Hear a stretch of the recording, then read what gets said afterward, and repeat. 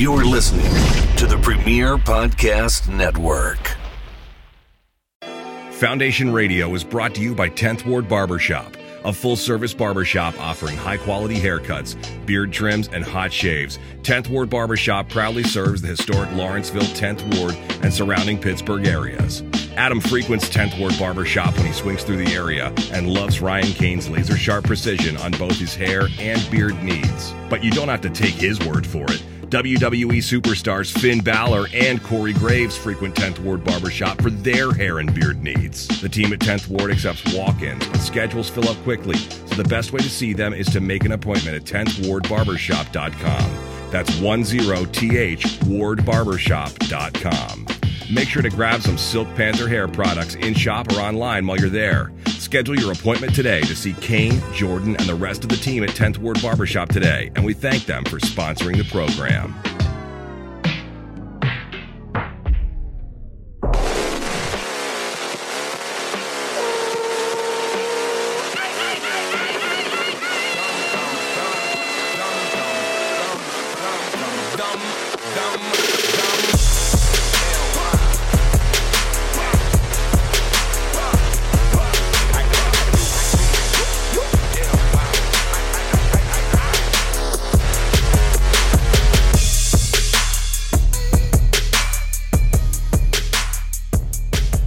Peace world and welcome everybody to Foundation Radio. My name is Adam Bernard. Thank you so much for joining me today. My guest today, to my left, the writer at Forbes and the host of Pro Wrestling Bits, Alfred Konuwa. How are you, sir? Thank you for joining me again.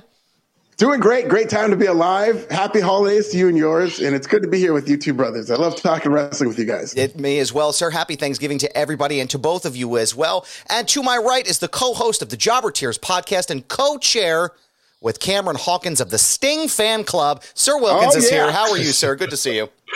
I am well. How are you guys? Everything is good here, man. Everything is good. It is, as Alfred said, it's a great time to be a wrestling fan, and we have a lot to jump into today. I know I want to get started at the top of the program. I know I want to pull apart Crown Jewel a little bit, and I want to talk to you guys about the big match, the Solo Sikoa John Cena match.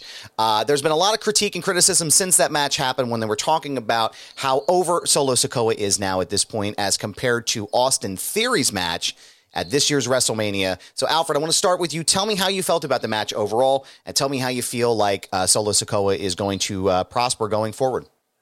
I thought it was great. I thought it was more effective in terms of putting over a young talent with Solo Sikoa, obviously because of how dominant he was against John Cena, how emphatically he beat the crap out of him with that spike. That's how you put a guy over. Yeah. Solo Sikoa, I think we've thought for a while now is going to be a huge star coming out of the bloodline because he is booked opposite Roman Reigns, getting that rub from Roman Reigns, but also as the enforcer and as an alpha. You know, I saw the Chip Empire on Netflix. It's this great documentary about Chip Empires, which mirror every society, even humans, in terms of there's an alpha, but then there's a guy who's challenging the alpha. Is coming up and going head-to-head where the alpha is threatened by it. And that's the story they're telling with Roman Reigns and Solo. And when Solo rises and becomes that alpha, he's going to be every bit the star that Roman Reigns is, especially if he has Paul Heyman. So that's why I think it's going to be more effective with Solo than it is with Austin Theory. Austin Theory kind of seems like a cut, copy, and paste, basic kind of run to the greatness. And he hasn't really figured out that next level. He hasn't tapped into that next thing. I think Solo Sikoa is a finished product, and that's why it's going to be more impactful that he beat John Cena. Wilkins, what's your take on that? What do you think about Austin's Theory? Where do you think he went wrong? Because it felt like that match was supposed to be, to Alfred's point, that big, like, establishing this human being, establishing the new blood in this company, and it just felt, to me, it fell flat on its face. How do you feel? Where do you think they went wrong with Austin Theory? It was Cena's fault, first of all. That's a bold statement, sir. I don't think anybody wants to ever admit it, but it was Cena's fault. I think all of us were there live for that match, and it was just not good. Mm-hmm. It's not 100% Cena, but I'll put more the weight on Cena, him being the veteran and everything. And Cena kind of said it. He's like, I don't guy like that anymore.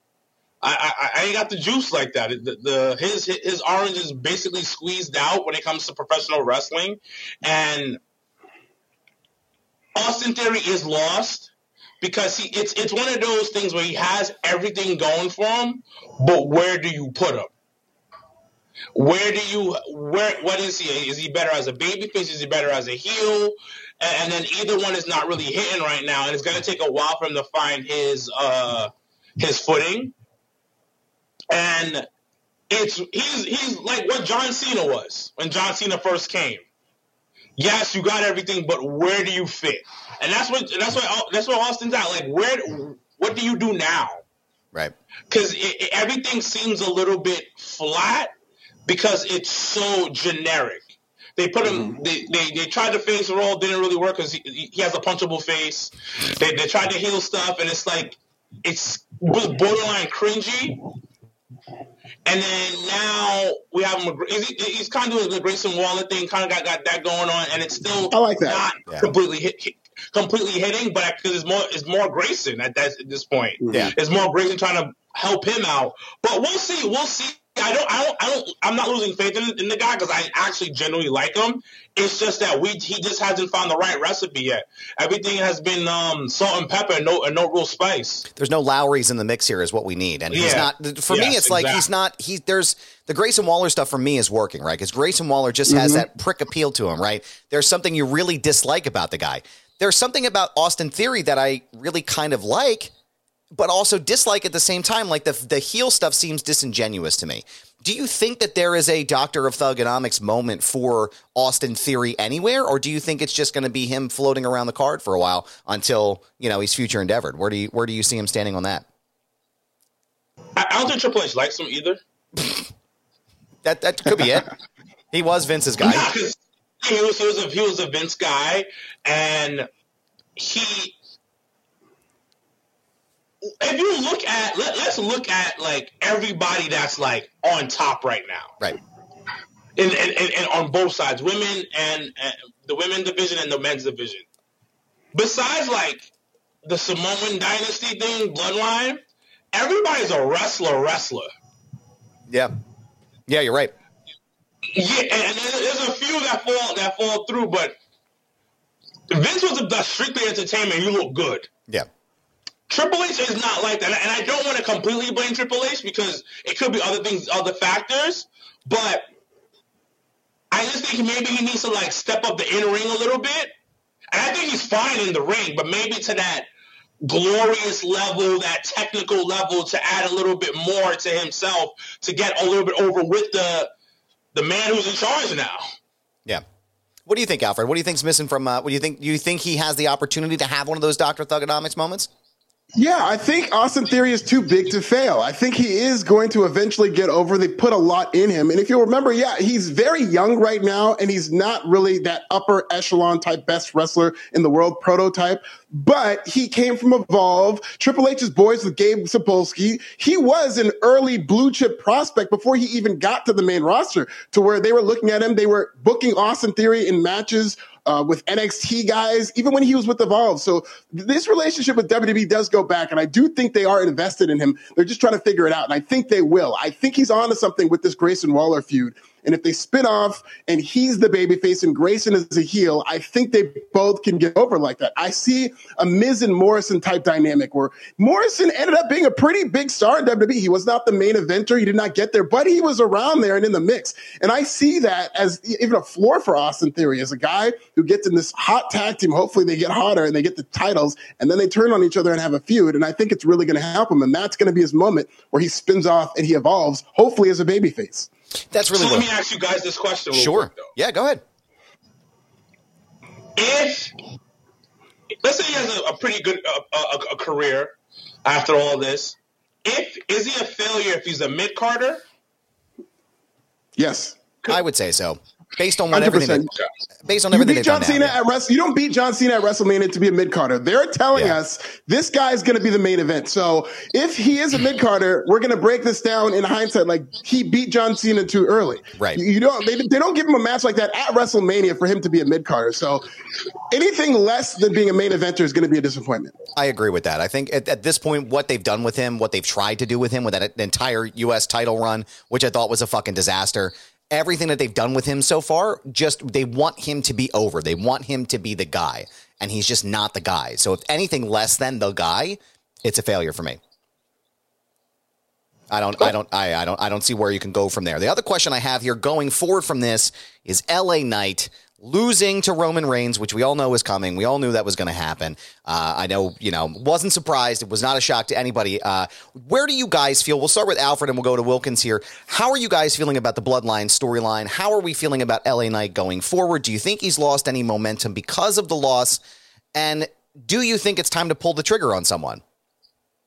As a whole, the Bloodline storyline is the greatest pro wrestling storyline I've ever seen as a whole. But like anything, like any show in its 4th season, you're going to have lulls. Game of Thrones got kind of boring at some points. Like you're going to have lulls, and we're in a lull right now with the Bloodline. And the problem is LA Knight has come out of nowhere. I don't think he's lost any momentum. I do think the problem is he's sucked up into Hurricane Roman. Right now is hurricane season for Roman Reigns, where nobody is beating Roman Reigns until WrestleMania when Cody beats him.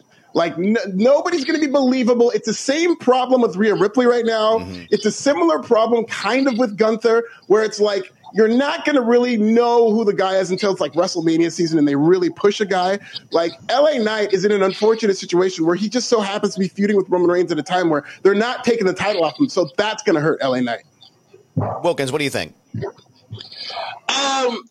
I don't think, I agree with Alfred. Like, it's not a big deal. Like, it's Roman Reigns is the final boss. Like, any game you played, you lost to the final boss, you got your life back, and then you go back to playing it again. Right. Like, that's what it is. It wasn't like he's done, and that was a rub for him. Yeah. All right, let's see how he is against Roman. Put him in a semi-big PLE, which is Crown Jewel, because now Crown Jewel is basically a regular pay-per-view at this point. Like, it's just part of it. It's canon. It's part of the stories now. So we're all invested. Put him in that situation. Let's see how the side people react to him. Boom, great. Let's see how the people at home react to him. Boom, great. Is people mad that he lost? Yes. More babyface love. Oh, yeah, he should have won. We're setting him up for the bigger situation. Because imagine if he beat Roman Reigns. Right. Yeah. What's going to happen after? Well, right. There's no story. There's nothing. There's no meat on the bone there. They're feeding him the new guy. They're feeding him, okay, you can't get over quite yet.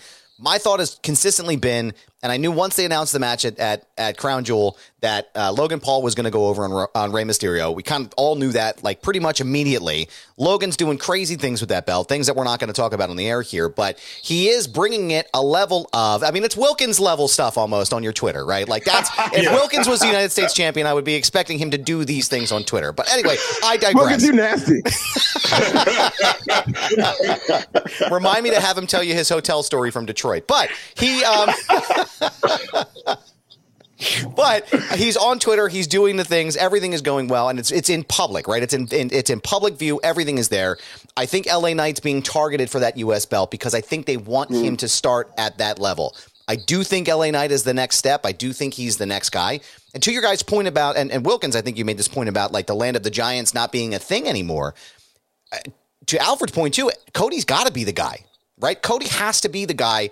It makes sense in Philadelphia. It's the Rocky 2 story, right? He loses to Apollo Creed in Rocky 1. He comes back as the triumphant underdog and beats the champion, right? But I think the pivot from that point is going to be some more of the what you would consider smaller guys, right? You have guys like LA Knight. You have guys potentially like Austin Theory, potentially CM Punk if he decides he wants to come back. You have smaller guys who are going to be champion, and I feel like that's going to be Hunter's trajectory.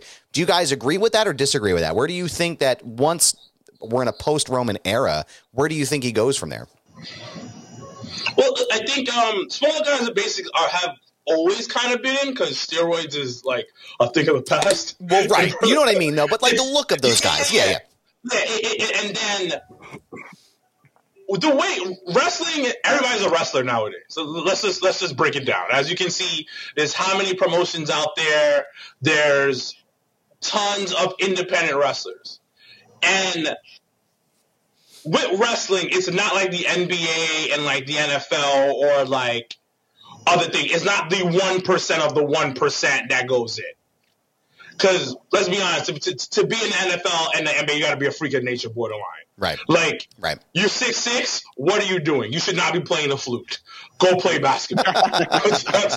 go run or do something. Like, it's that. But wrestling is more accessible. And then also, you need a bunch of people. Yeah. You need a ton of people. So, and if you can do the moves, if you can pull this off and get the crowd pulled in, things are gonna be different. And people are and we want wrestling. Yeah. As you see it on Twitter all the time. Oh man, this guy sucks because he didn't do 20 flips. There was no fucking backflips off the turnbuckle. He didn't almost break his neck. I fucking hate this shit. Yeah. So like you need that. You need a little bit more people that can move. Like probably the best recruitment I've seen in years is Shawn Michaels in NXT. Yeah. Yeah, dude. That man said, I'm going to get all the pretty women that know how to do backflips. Y'all coming in here, and we're going to do backflips. And it's working. Yeah. It's working. And then Carmelo Hayes is like a little bit shorter than me, but he's over. Yeah. He looks the part, he looks good, and he's relatable. Yeah.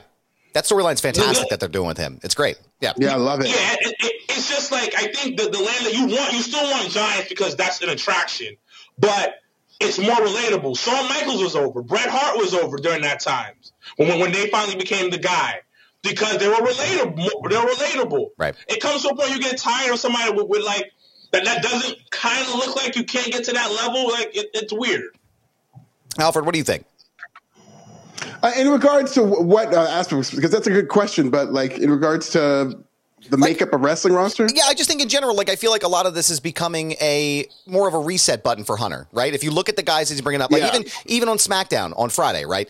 You're listening to this on Tuesday. On Friday, they just debuted Axiom on the main roster, and he had a fucking classic cruiserweight match with Dragon Lee. That's a very awesome match. That's a very Triple H-esque match, right? Yes. He's bringing in DIY. He's bringing in Jade Cargill. There's a bunch of new talent that are coming up that you wouldn't necessarily see at the top of a Vince McMahon card. So I think my question is more along the lines of like, we're in like a post-Roman era, how much of these guys do you think are going to be influential in this? How many more are going to change out? What are what's your analysis on that?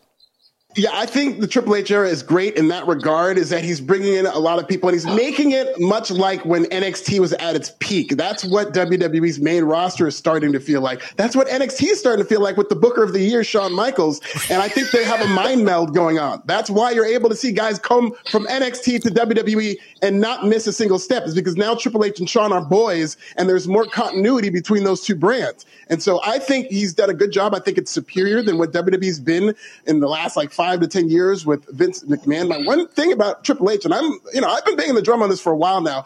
I like Triple H because people love taking these narratives and spinning them out of control in terms of extremes. I like Triple H. I like the Triple H era, but he's weak when it comes to booking black talent. He just is. How do you screw up Hit Row? How are you screwing up Bobby Lashley and the Street Profits, where you got all these groups that are doing these bloodline ripoffs and they can't get Bobby and the Street Profits off the ground? But other than that, which I think they need to work on, I think he's doing a great job bringing in these wrestlers. But NXT, people need to remember, NXT was over because it was entertaining and because a lot of people were over and because the crowd got into it. It wasn't just this wrestling promotion. You had good storylines. You had the Who Attacked Aleister Black storyline. You had a lot of great parking lot segments that they still do to this day. And so the mixture of great wrestling and good storytelling, which is storytelling is way more important, I think, is what Triple H does well, especially when he does these long-term stories like what we're seeing with Carmelo or the Bloodline. That's a good question. That's a good follow-up, though, as far as with Bobby Lashley and the Street Profits, because that looks like a slam dunk to me. They have the new look. They have the appeal. Montez's screw face is at an all-time high, which is fantastic. I can't get my lip up that high and as high as I try, but it seems like it should be a winning formula here. I mean, one of my favorite things from the pandemic era was the Hurt Business. It was incredible. It was very like, we're coming in, we're going to destroy everybody in our path, and if you don't like that, then get the fuck out of our way. I think there was a huge missed opportunity there with the Bloodline in the very beginning. What do you attribute that not getting off the ground to? What do you think he's doing wrong, and what can he do to fix that? I know, and it's the craziest thing, and I'm not implying that Triple H is a racist or that he's trying to hold these brothers back. No. not good. He just doesn't tap into them. Maybe they don't have the personnel there to tap into the nuances of what would make these great.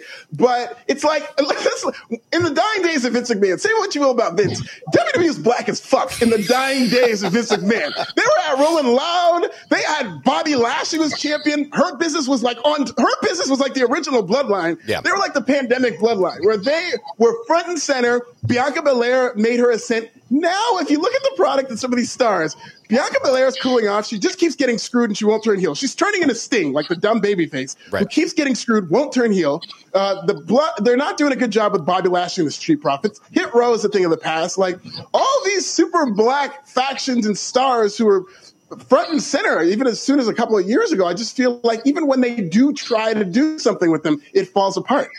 Wilkins, how can Triple H not be so racist? Let's go back to that real fast because I want to talk. I'm just kidding. Triple H is not a racist. Yeah. Let's have this conversation. Let's look at what Alfred is saying. First of all, let's look at the Street Profits. I personally, at a time, I was excited when they got back, but they never took off because I thought they were late. I'll just be honest with you. Something was disconnecting for me. AJ, I'm talking to you, especially AJ Francis. I'm talking to you, especially. It's borderline your fault. So it just wasn't connecting. It was just something was just off about the Street Profits, and maybe it was booking because we can always talk about booking, but I don't think the fans even really got behind the Street Profits. Now let's look at Bobby Lashley. What Bobby Lashley's doing? Do I think it's very much like it's like teetering maybe a little bit, but then it's like there's potential there. So I think they're building towards something because as you can see, they're adding a woman to the team potentially. So they're potentially, and then didn't the Street Profits just win the number one contendership? Yeah, they're going to fight Judgment Day this week. Yeah. So hopefully they get to that level of that. So I think they're building on something to slow burn. Right. Triple H has an obsession with slow burns, as we saw with when he was in NXT. So I like to give things a year. I'm that wrestling fan. Let's give it a solid year. Let's six months to a year and see what happens. Now, is it shitty right now? Absolutely. Not gonna lie to you. None of this is really working. Yeah. None of this is going. We don't know where this is going. I like Bobby being like this criminal mastermind type of situation, so I enjoy that. But I still feel the Street Profits aren't completely heel, or they're not that real bad guy that I really want. Or maybe I'm just biased towards them. So, is there more that can be done? Yes, absolutely. Mm-hmm. So let's see what they do. I think, and I'm going back to Alfred about the whole storyline and wrestling. I think right now wrestling fans are way too smart, even the kids. Yeah. So you have to have quality wrestling, and that was the main problem with like the Vince's era towards the end. It wasn't wrestling. It was just like, we're going to do the storylines, that's about it. And the storylines were very, like, childish. Right. If that made any sense. No, I get it. There wasn't enough layers. The only thing that was, like, really layering, and nobody would give him the proper due was the Bloodline storyline. Yeah, right. Because he asked Paul Heyman to come in. A lot of people don't know that. He's the one who went to Paul Heyman and was like, hey, let's get you working with Roman. Wow. And you got to give Vince some credit for that part because he always knows the main event stuff. The other stuff just crumbles underneath it. Yeah. So right now we're seeing layer type of era with good wrestling. So I think that's what Triple H is at right now. He's trying to like build these up to some good home cooking. Because remember, we're going into the WrestleMania season. Now, if after WrestleMania nothing pops off, I am 100% with Alfred. I am with you 100%. And the kind of pushback, you're talking about the sample size. I completely agree with you about that sample size, but we have it there. It's 18 months, I think, under the Triple H era, where Vince retired in July of 2022. And if you look at every individual, a lot of these black talents under the last 18 months, it's like Were they better off or worse off? And it's been a while with the Street Profits and Bobby Lashley, but I agree with you. They still do seem like they're in the early stages of their development. Yeah. So it does seem like they're committed to him. It's just they haven't connected yet, and I'm just surprised. Do you think it's a mistake, real fast, just as another layer to this? I know they're bringing in B-Fab from Hit Row. Do you think it's a mistake? Well, actually, do you think, well, two questions, actually. Do you think it's a mistake that they're not, like, kind of folding Bianca Belair into this, this group? And do you think it's a mistake that MVP is not involved in this? Because I think MVP for me was the secret stuff, the Lowrys, if you will, to Bobby Lashley's scrambled eggs or whatever you want to put it in, because I put it in my eggs because that's fucking delicious. But he's the Lowrys to the meal that Bobby Lashley was. I felt like that worked so well because of MVP. What do you guys think about that? Yeah. I think it's very awkward that Bobby Lashley is the mouthpiece of this group. Yeah. And I love Bobby Lashley, but I think that is a role for MVP is the missing ingredient, I would argue, yes. So that's a good point, and I think maybe that's what it is Bobby's not a talker. Mm-hmm. Nor should he be. Right. And Triple H is trying to turn him to a talker. I think what we're seeing right now is older talent building up newer talent. Right. And he's trying to really work that. And some guys, they're not 100% can do that. That's not their forte outside the ring. So maybe that's what it is. I don't want Bianca with Montez. Let's keep them separate. Okay. Do you think does she think she'd be better as a heel on her own? Yeah, why is this? Yeah. Because for me, it's like we already know that they go together. We already know that. We already know behind the scenes. But let's do some fake world stuff. Let's go into Sims. We have this world. Let's build this world. Let's keep them separate. Let's not really have them really going at each other. We already know that they're about to have a show together in about a couple of months. Whatever. But in this world of WWE, the Sims that we're going to move around, Sims WWE, they don't go together. One's a bad guy, and I don't want Bianca to turn to heel, to be honest with you. She sells way too much merch. She's kind of cool, but kind of corny at the same time. You know that girl that's like really a dork? Yeah. Like never been kissed. Yeah, but she's very attractive, and she has her cool factor comes from being very attractive and athletic. But deep down inside, she's a dork. Yep. I don't want to turn her into a bad girl. No, leave her be. She doesn't need to be a mean girl. Leave her be the good girl that gets great grades, is number one in the country in her athletic career, and never been kissed. Let's not ruin this. The kids need this. Well, I don't need anything else. I guess I could say from a heel perspective, then we can talk about turn this into Survivor Series with War Games with Drew McIntyre turning heel, apparently joining the Judgment Day. We're going to find out more this week. I'll probably find out more as you're listening to this. But what do you guys feel about Drew McIntyre? I personally love the fact that they're turning him heel. My preference on a Drew McIntyre was that he was more ambiguous, where he wasn't really a face and he wasn't really a heel. He was just literally out for himself. I feel like at War Games, you're going to see that if he does end up joining the Judgment Day's team on their side. I think you're going to watch him screw Damian Priest out of winning the title. Alfred, where are you on this? Wilkins, where are you on this? And then we can pull this apart. I'm loving the Drew McIntyre heel turn, and I would argue, Wilkins, that I do think they should turn Bianca Belair heel, and I think Drew McIntyre, what they're doing with him is the template.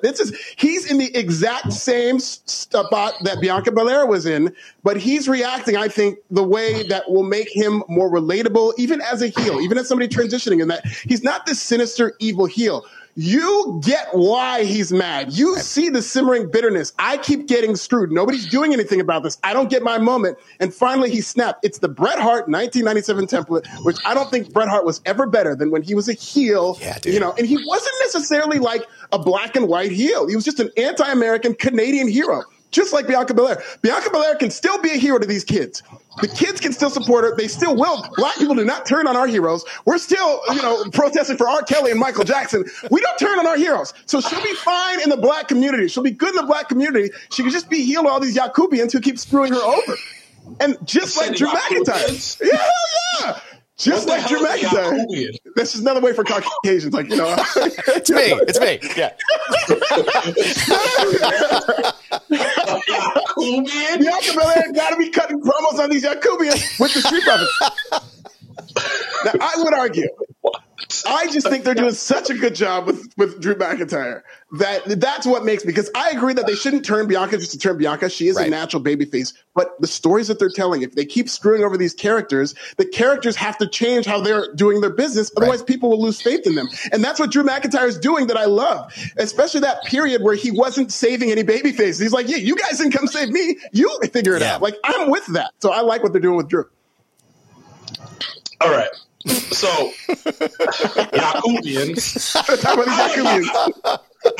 Welcome, everyone, to the Yakubian Hour. This is me, Adam Bernard. I'm here with Alfred, Konuwa, and Sir Wilkins. Wow. Okay. Drew. I can't believe you haven't heard that word before. I haven't heard the word Yakubian, whatever that means.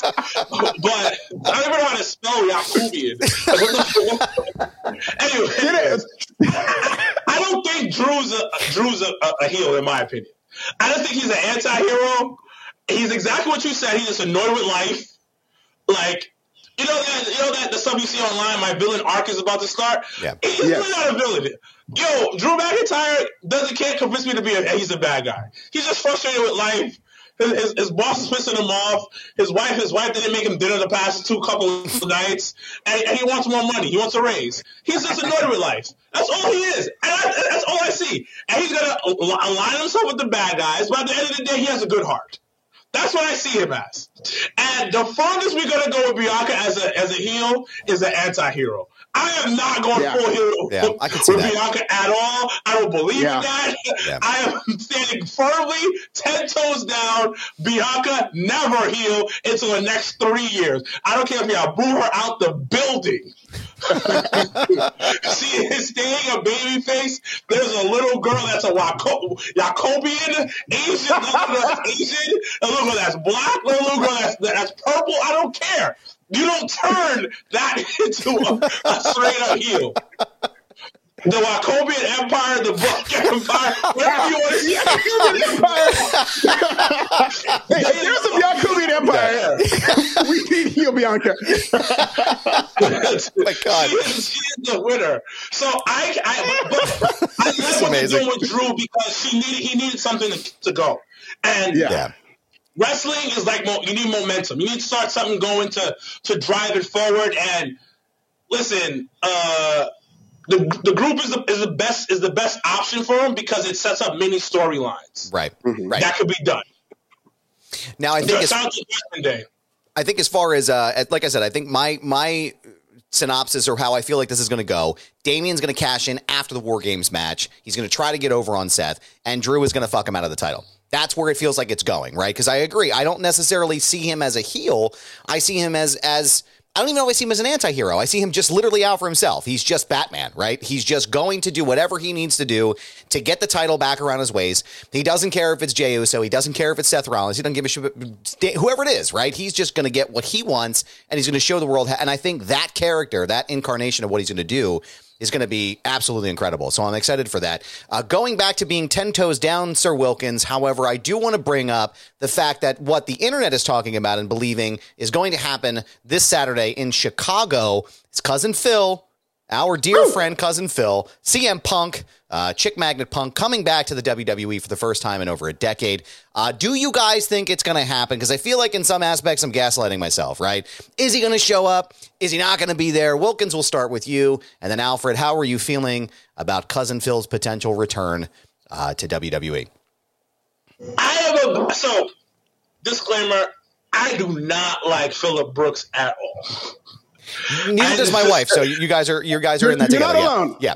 As a human being, and the things I've heard, because I don't know him personally. I heard stories from wrestlers who've been with him, other people. These are all rumors and stuff. But sometimes, if there's smoke, there's a fire. Right. So I'm gonna go off that. That's a disclaimer. Now, CM Punk, the character, regardless of how I feel, that's a moneymaker. That's a moneymaker. The boy does it. I am 70-30 right now. 30, he shows up. 70, he does it. And the reason why I'm that way right now is because they don't really need him. Yeah. They don't need CM Punk. CM Punk coming back is the icing on the cake. He's not at his prime as an in-ring person. The mic will never change because he's that good on the mic. But I don't think they need him. Now, being a hater of Phil Brooks, am I gonna pop when that music hits? Yes. Absolutely. Yeah. Yes, sir. Oh, your boy's gonna pop in Chicago? And I'm gonna be there live. So if he comes out, oh my God, this is crazy. But that's my 30%. The 70%, I don't think he's showing up. I think CM Punk is a master troll, and he's just trolling away. And that's my take on it. What do you think, Alfred? Where are you at on Cousin Phil? I don't think he's coming back at Survivor Series. I think he's coming back to WWE at some point. There's no way I think he's not coming back. This is the wrestling business. They're incentivized to bring him back because they're in this war with AEW. And when they need a narrative shift, if AEW brings in Sasha Banks and that becomes a big story, they'll want to wash that out with CM Punk. So they are hiding him as an ace in the hole. And I do think there is even a chance he does show up at Survivor Series. I just don't expect him there.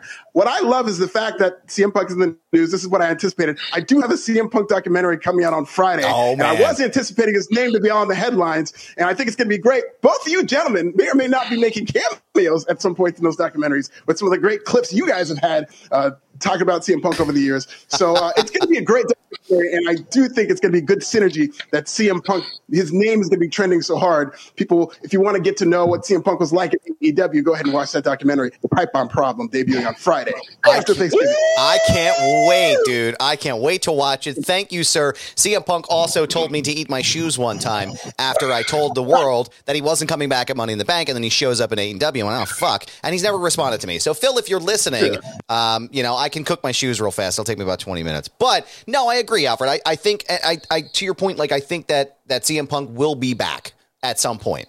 I think there's a lot of hubbub and a lot of, spinning, especially with Edge signing to AEW. I think they're looking to try to take the sting out of that a little bit. No pun intended. But I think that they're also, it would be more impactful for me to see him show up at a Rumble, right? Show up at the Rumble in 25, 26, win the whole fucking thing, and then go to take on Seth Rollins. Because I don't think the story is there for Roman and Punk.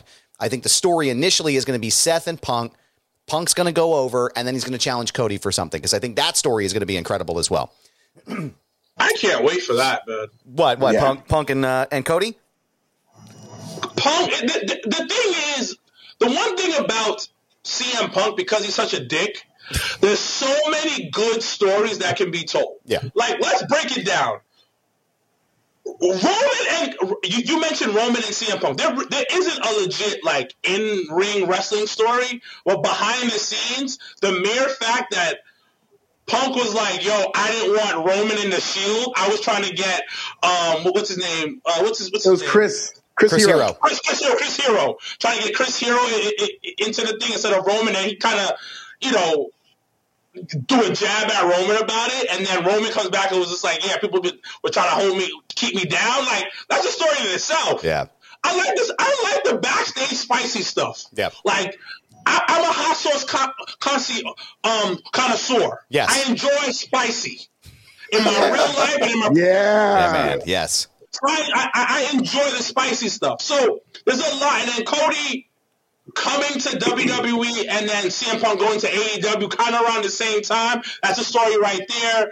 Seth, CM Punk, they got the back that they may have wrestled in the indie days. Tell me if I'm wrong or not, because I remember that I think they did. I'm pretty sure they did, yeah. Ring of Honor, yeah. So there's stuff in there. CM Punk is being messy. Yeah. That's the great wrestling stuff. He is the messiest of the messy too. Talk about the messiest bitch. The messiest bitch at the bar. That's CM Punk. That's who he is. Yeah. He's the girl that's falling down and saying, "Oh my God, I love you so much, but I'm gonna fucking kick your ass." He's the drunk white girl. You gotta help her get out of the bar because she's too wasted, right? That's him. That's who he is. And I just think I love it. He's just gonna be. It's gonna be great, right? Like you said, the person Phil Brooks is, from what we've heard, not so great. But CM Punk, he prints money. That's what he does. And I think that if Hunter's goal is to crush Tony and to get this company down, that's what he's going to do. He's going to do anything he needs to do to make business run. What I do want to talk about, because I know we're running short on time here, but I want to talk about the big signing from what we've heard. Tony Khan's another magical, biggest signing in the history of the world and Andromeda and everywhere else. Will Ospreay is now officially signed to AEW. What are your guys' reactions on that? And I also want to talk about Ronda Rousey showing up at Ring of Honor. How do you guys feel about that? Alfred, we'll start with you, and then we'll go to Wilkins.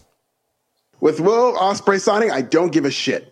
I think fair. This is the law of diminishing marginal returns. This is like the Ravens coming out and saying, we've signed another running back. And it's like, you got Gus Edwards, you've got Keaton Mitchell, you've got Justice Hill. Lamar Jackson runs the ball. Who's the ball with another running back there?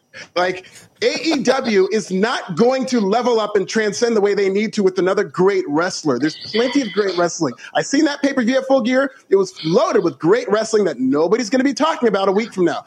AEW needs more MJFs. They don't need another Will Ospreay. They don't need another one of these prototypes with like Kenny Omega checks the same boxes. Bryan Danielson checks the same boxes. Okay, we're going to bring in Will Ospreay. Okay, he'll have great matches. Is he going to tell me any stories? Is he going to do anything that transcends as a character that resonates with me? Because as much as AEW wants to cry about how much they love professional wrestling, their biggest storylines that move the needle, their biggest draws have nothing to do with wrestling. It's Adam Cole and MJF backstage. Yep. That's when they caught fire, when they were doing all these skits and when they're doing all this fun entertainment. Roderick Strong, I care about Roderick more than I've ever have, which I never used to care about him because, not his wrestling that everybody always talks about, it's because he's got this character that's hilarious. That Adam has never been more over. So if they're going to promote wrestling and they're going to bring another wrestler into a sea of wrestlers, I don't give a shit. Like, tell me a story. And from what I've seen with Will Ospreay, whether it was his feud with Jericho and the other stuff that he's done with AEW, none of it was based on storyline. It was all about, wait till you see this dream match between Will Ospreay and it's not going to move the needle. It's not going to fill up these arenas that are empty in AEW. Wilkins, what's your thoughts?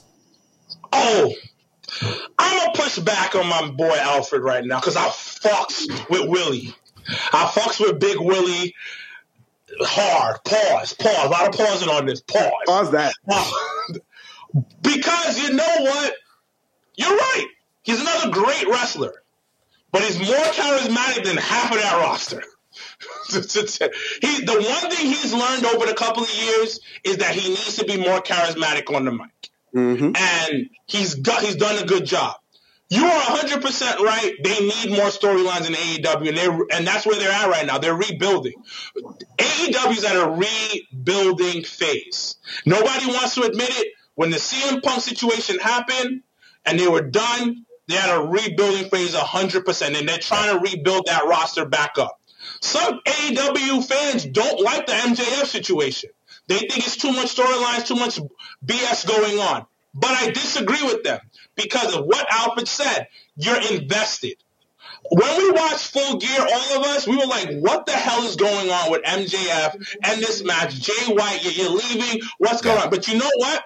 I'm going to tell you guys right now. Usually AEWs go way too long for me. Because my ass is old and I need to be in bed by 10:30. And I'm going to tell you something. When I saw that situation, I was like, this is some BS. What is going on? And I'm going to tell you this now. I stayed up to watch it. Wow. Usually I leave the bar. I go home. Because I usually have a viewing party. By the way, 120 plus people watching Full Gear at Legend. Shout outs to nice podcast. So I usually go home because it's way too long for me. But I stayed because I was like, I need to know what's going to happen. And it's going back to what Alfred said. You're invested. It is a lot of hoopla going on. You may not agree with it, but you're invested. And they need more of it. I think Will can add that because, to be honest, Kenny's out the door. There's no reason why he's doing tag team matches and trios matches. He's out the door. His body is finito. And nobody wants to talk about that. His body is finito because New Japan Wrestling will mess you up. Now, you mentioned Ronda Rousey. I'm going to tell you this right now. Ronda Rousey is the greatest friend you could ever have in your life. Because the reason why she's an all is because of her homegirl. She's buddy with the homie. I'm come support you. And I also think Ronda wants to take wrestling more serious. I think she couldn't do it with WWE because you're too much on that high platform. It's like being in the NBA trying to relearn your skills. it's kind of hard doing that in such a huge spotlight. So you know what? Let me take it back a little bit. Let me go to the G League, which is ROH. I don't care what anybody says. ROH right now is the G League in professional wrestling on that mountain. 100%. Yeah. So she's going back to the G League, and then she's doing some indie shows, taking some real bumps. She almost died. Yeah. I think she wants to take wrestling a little bit more serious and up her game. Well, a lot of people don't know, Ronda actually likes wrestling. She's not the greatest at it, but she loves professional wrestling. The mere fact, when her match she had with Sasha Banks, she went with Sasha to Queens, New York, to go see Amazing Red to help with their match, says a lot about who Ronda Rousey is when it comes to her love of professional wrestling. She's not good. We know that. But at the same time, she adds notoriety, and she's a pop. But I think she's going back to the basics to better learn the craft and potentially have a good run at being a better professional wrestler. Because remember, she's an athlete, and athletes have egos. Yep. Where they want to be good at what they do. So that's my Ronda Rousey take. But once again, those types of people, the caucus mountain. What did you say again? The Yakubians? The Yakubians. The Yakubian Empire wins again. I don't know. It has nothing to do with anything. I just want to say Yakubian again. That's it. Ronda could be in the Yakubian Empire. That would be scary. That's your War Games. It's the Yakubian Empire versus the Black Panthers next year.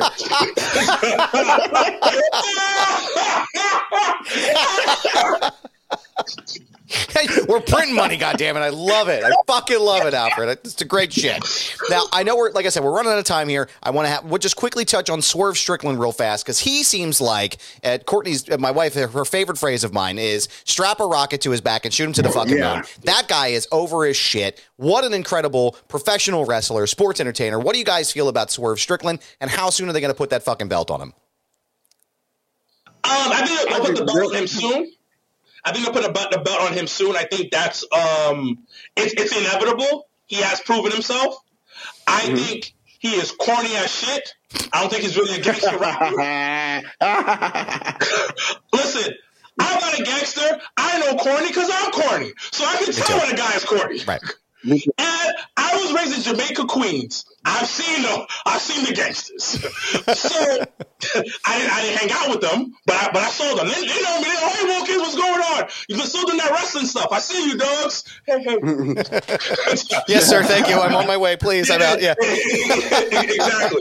Exactly. But at the end of the day, he's proven himself. Yeah. And I'm always going to admit when somebody's doing well. Right. He did his thing last night, or whenever at Full Gear, he did it.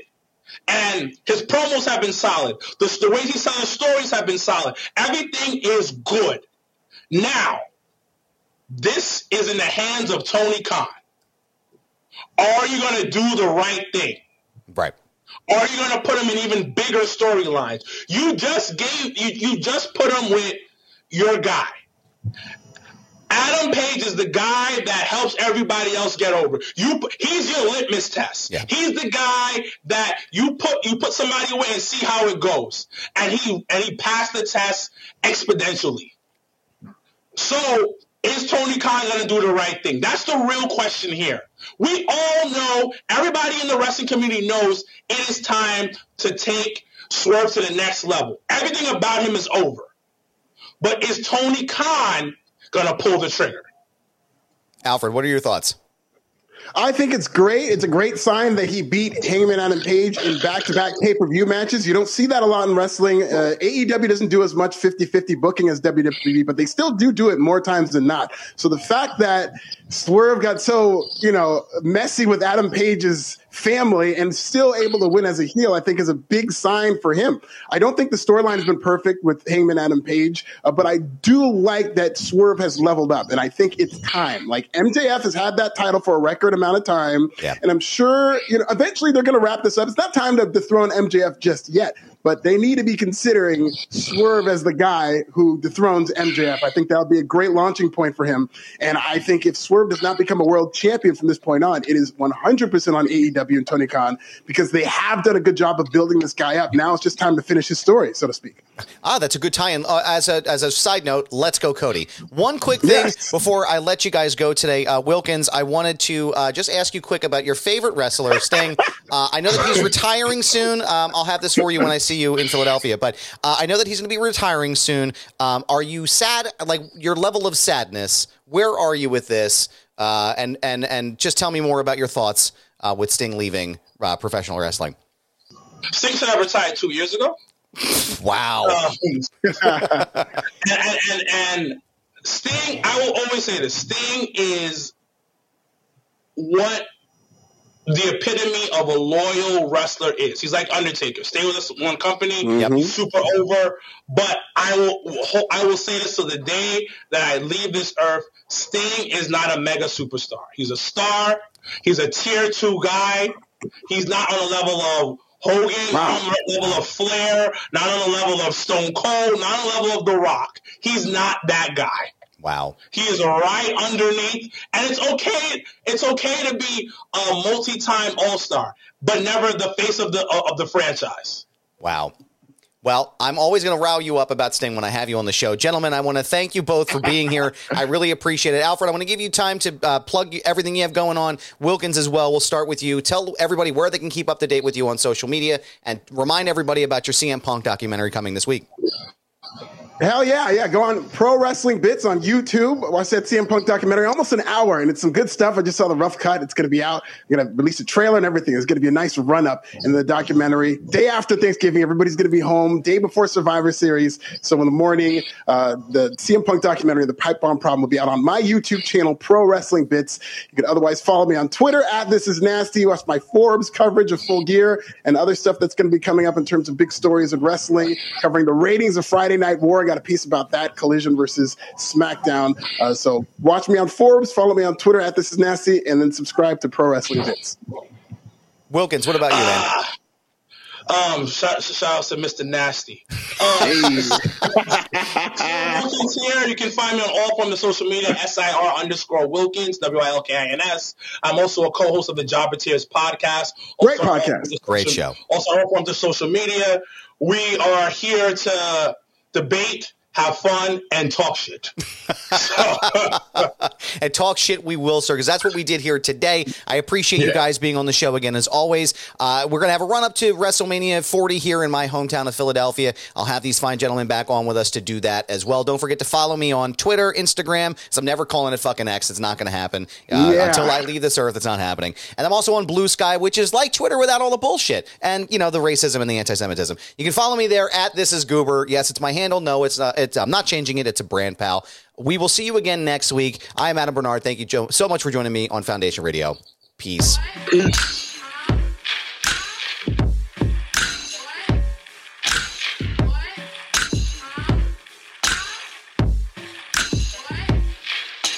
Foundation Radio is hosted, recorded, and produced by Adam Barnard. Additional production and narration provided by Sam Krebs. The show